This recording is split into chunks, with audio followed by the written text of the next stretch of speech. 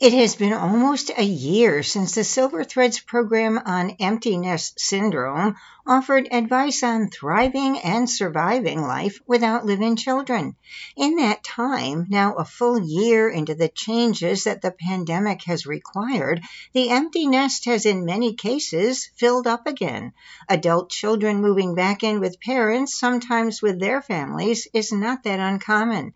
The February 2021 New York Times article by Steve Kuritz, Getting to Know You Again, tells how this can give both generations new insight and a chance at a different kind of relationship.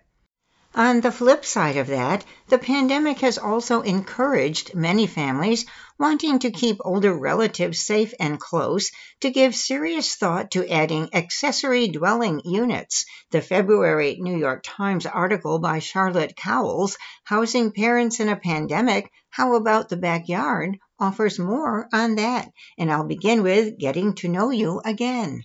Patricia Mitchell was newly widowed, still grieving and adjusting to living alone after 50 years of marriage, when her daughter Emily Mitchell Merrill called last March. It was the early days of the coronavirus pandemic and lockdowns.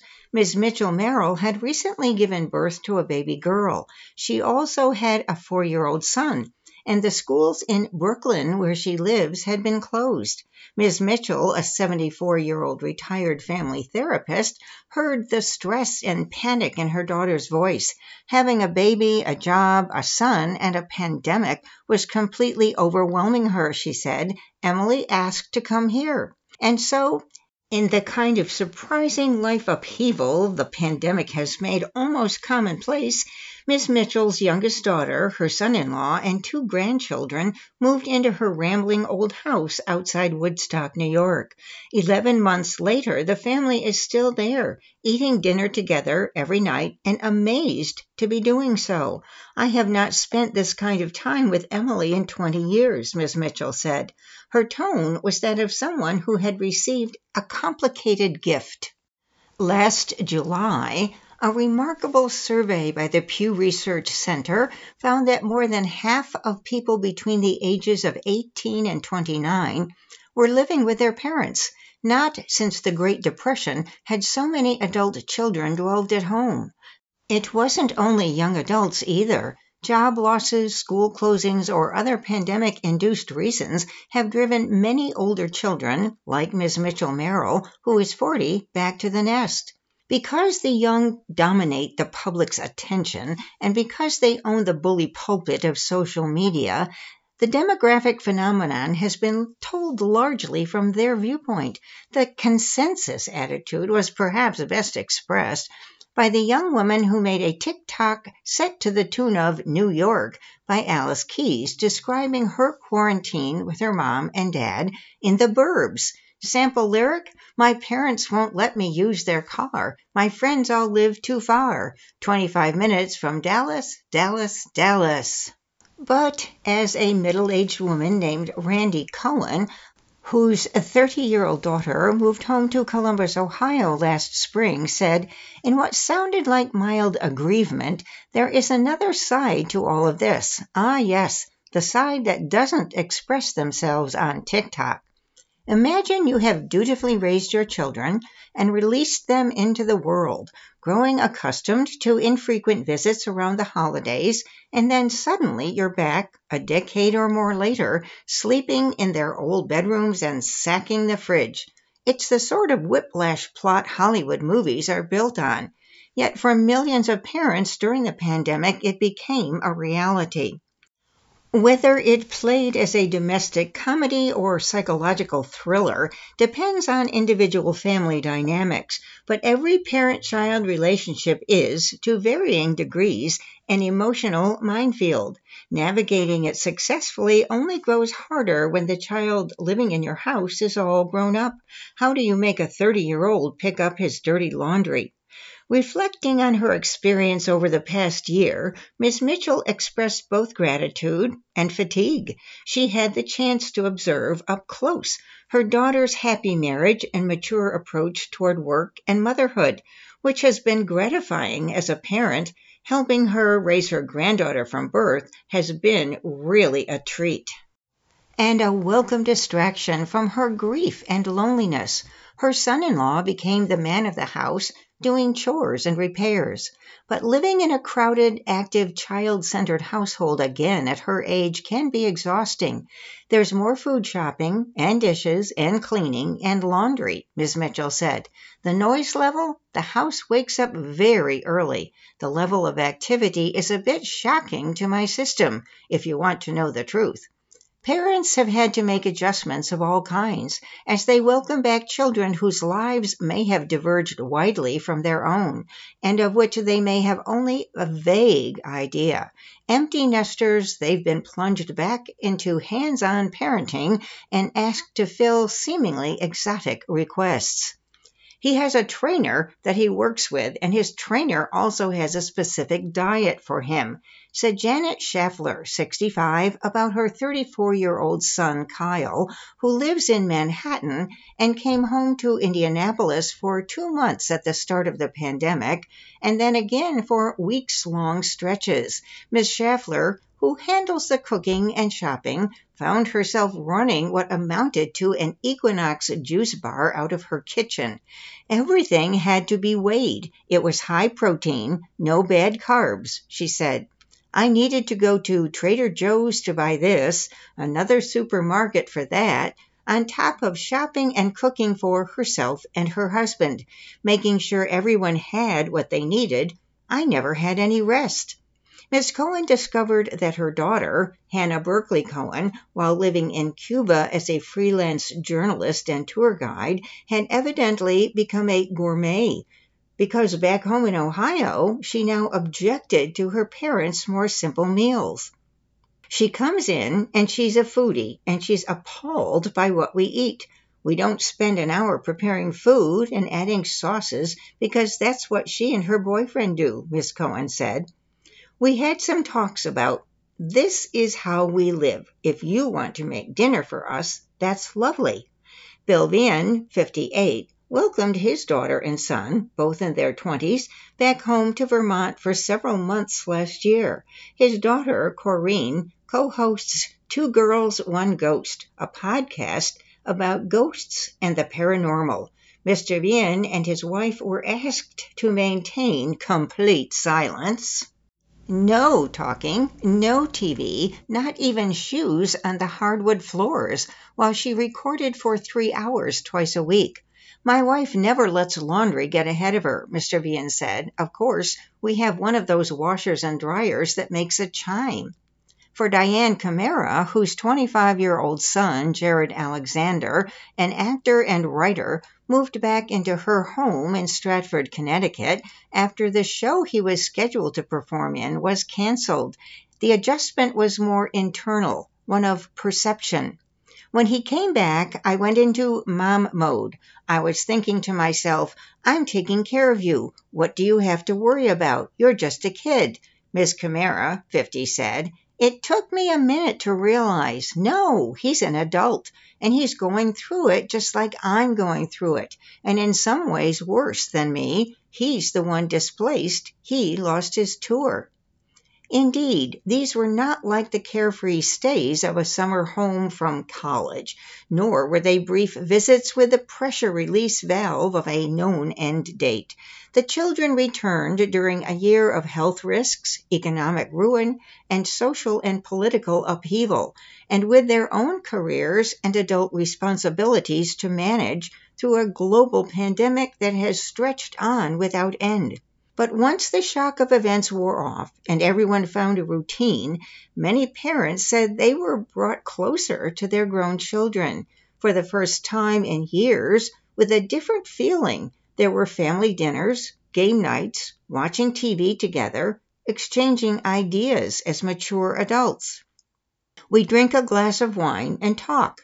We sit and watch movies, Miss Cohen, whose daughter remains at home, said.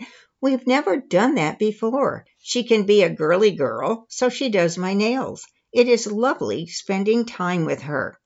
Last summer, Miss Camara and her son planted a flower garden in her backyard, the first garden for both of them. We just got out there. We worked together as a team really well, Miss Camara said. A reluctant gardener initially, Mr. Alexander said watering the flowers and watching them slowly grow became a way to not only bond with his mother, but come to terms with his interrupted life. He wrote an essay about the experience for a website. It helped me to adjust, he said. This wasn't going to be 2 weeks, 2 months. It's going to be a while. It wound up turning into something special. There was, for parents, the added marvel of really seeing who their children had become as adults. Back under the same roof, they had a window into their children's work and social lives and relationships. Leroy Rutherford, 72, watched his daughter, Chrissy Rutherford, start a brand consultancy out of her childhood bedroom in Bedford, New York, where she had been staying since giving up her apartment in Manhattan last April. He may complain about the dirty dishes Miss Rutherford leaves in the sink, but he admires her work ethic. She gets up from 8 in the morning and starts working. And 7 or 8 at night, she's still on her phone or on her computer, Mr. Rutherford said. That was nice, seeing her start up something of her own. Miss Schaeffler, the mother in Indianapolis, concurred. You always think they're never going to be able to grow up and cope by themselves, she said. Well, he can, and he has. Just listening to him on his work calls, not eavesdropping, but just listening. He's sounding just like his dad now. I could appreciate and be quite proud of that. More than anything, there was time, precious, unexpected time. In the summer months, Mr. Vienne, his wife, and 2 children would stop working each day and have lunch together on the deck. He got to watch his son and daughter, 4 years apart and usually living on opposite coasts, develop a tighter relationship over their stay. His daughter had gone off to college in California at 17 and stayed there during breaks to do internships. And Mr. Vian and his wife had felt time with her had been stolen. The pandemic gave it back.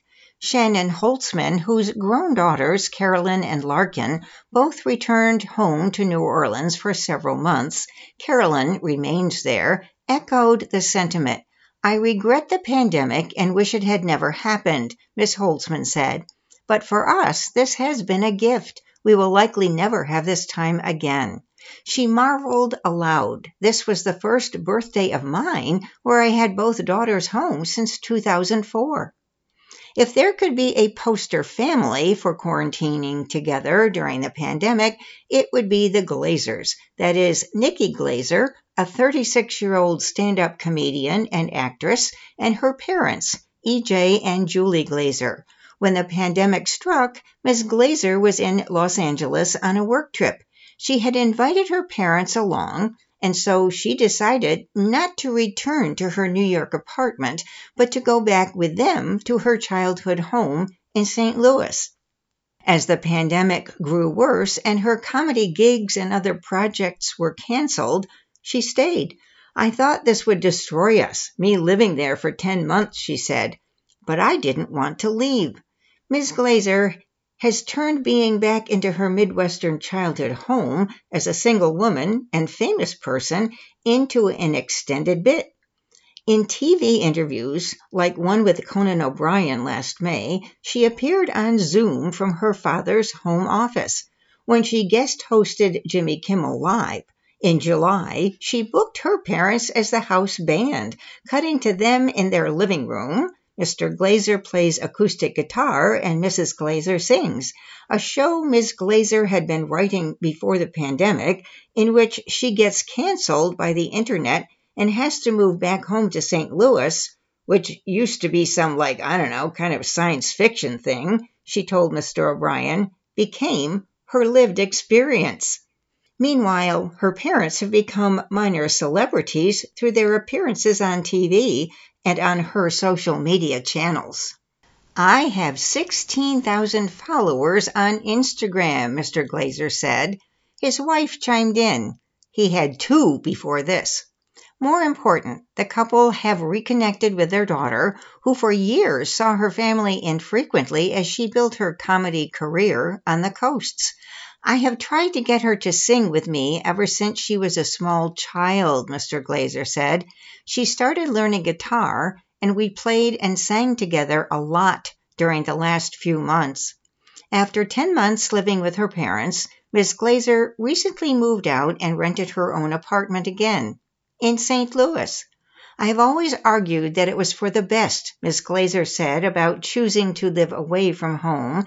This year has made me reflect upon what actually makes me happy.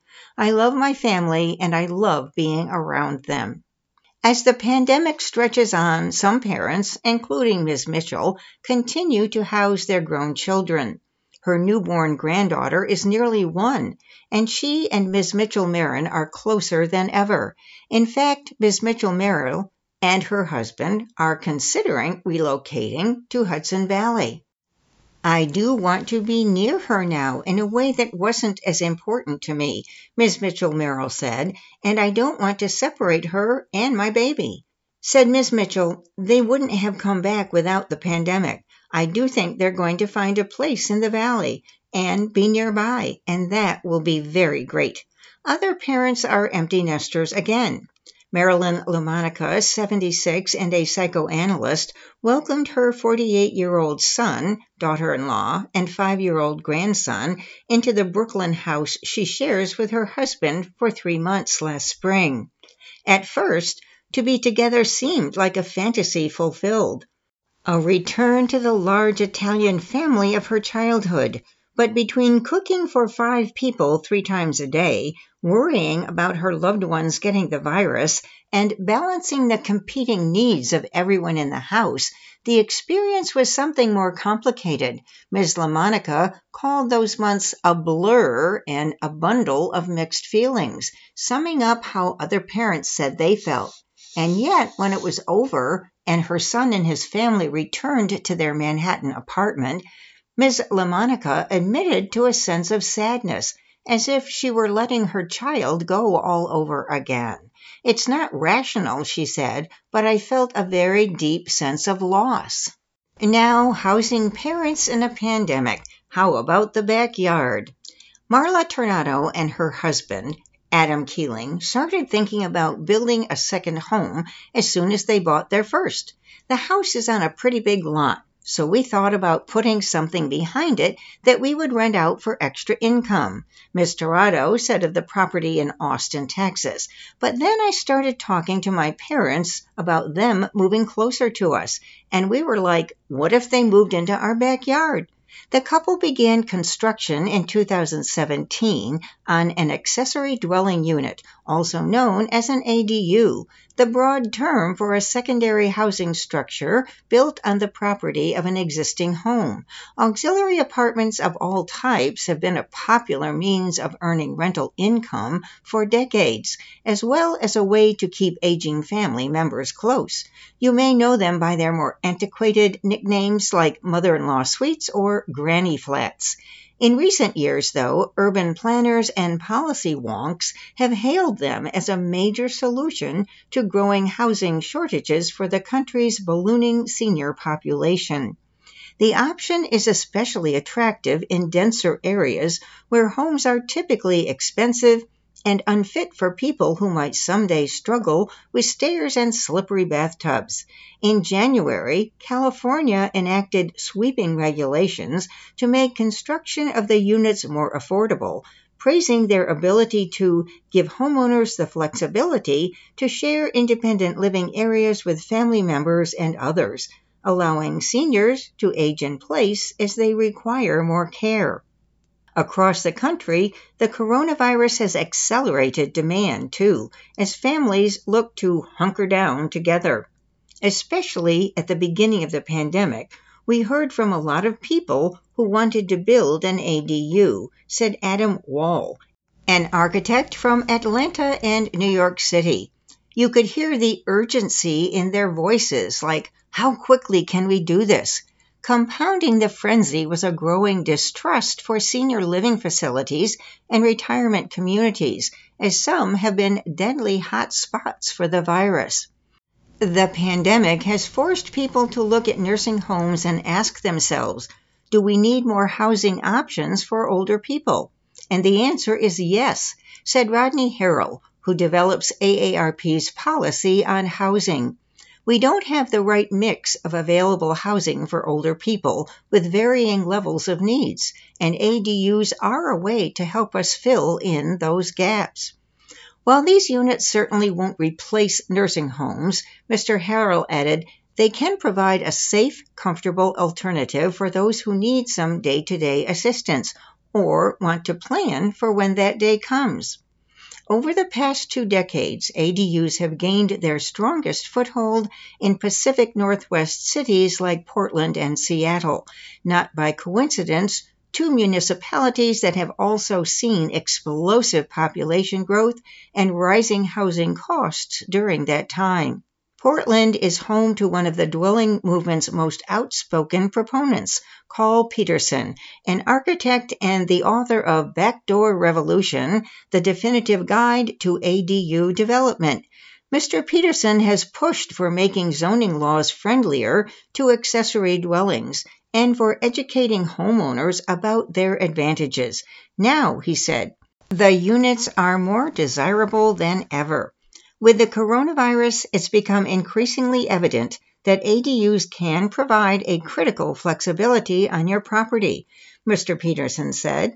It can fill a number of roles that you may never have needed before, like providing a place for your aging parent to live instead of a nursing home, or for your boomerang kid to come back to when they've lost their job, or for you to work remotely. Affording it is another story, though. Building costs can run from $160,000 to $400,000. That's still generally cheaper than buying a separate property or paying for a senior living facility for a long period, but securing the loans, which people usually do by taking out a home equity line of credit, and obtaining permits can take months, if not longer.